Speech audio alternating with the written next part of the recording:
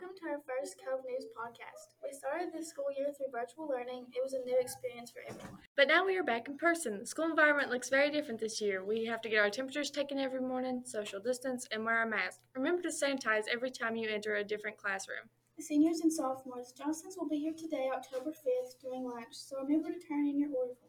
Let's talk about the current fundraisers that you can support. Girls basketball is doing a virtual fun run on October 10th. FCCLA is selling nuts, volleyball is selling RADA, and band is selling fruit. These fundraisers are strictly online. See the school's Facebook page for more information. We wish everyone a happy and healthy school year. Rock Cove High School's extracurricular activities in many ways have changed since COVID-19.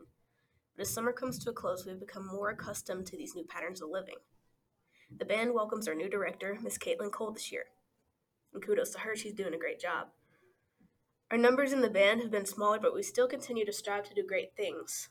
We will, as of now, be playing our yearly Christmas concert, but we won't be playing our field show publicly until football season rolls in February. February will be a cold time to start football season. They're having regular workouts, and the finalized football schedule has been posted on the school's social media if you want to check it out. Volleyball season will also be moved to February. Volleyball is still waiting on lifted restrictions, including not being able to touch the same ball as someone else, limiting practices to conditioning.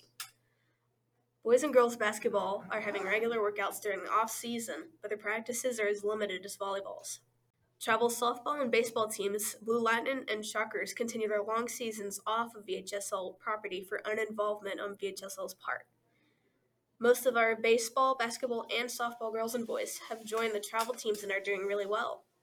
Softball and baseball will continue to be in the spring, along with most of the other sports. Rock Cove High School's spring season is going to be jam-packed. Johnston's came today, which is Monday, October 5th. Yes, it's October already, so don't forget to prepare for the best part of the month, Halloween.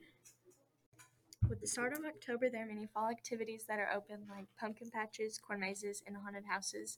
Some local ones are the Haunted Warehouse in Weber City, Arrowbee Ranch in Jonesville, and Finder's Farm in Jonesboro. There are also drive-in movies that are showing Halloween movies in Norton and Elizabethton. They are showing Hocus Pocus and the Addams Family in Norton. They will be showing them October 1st through the 7th.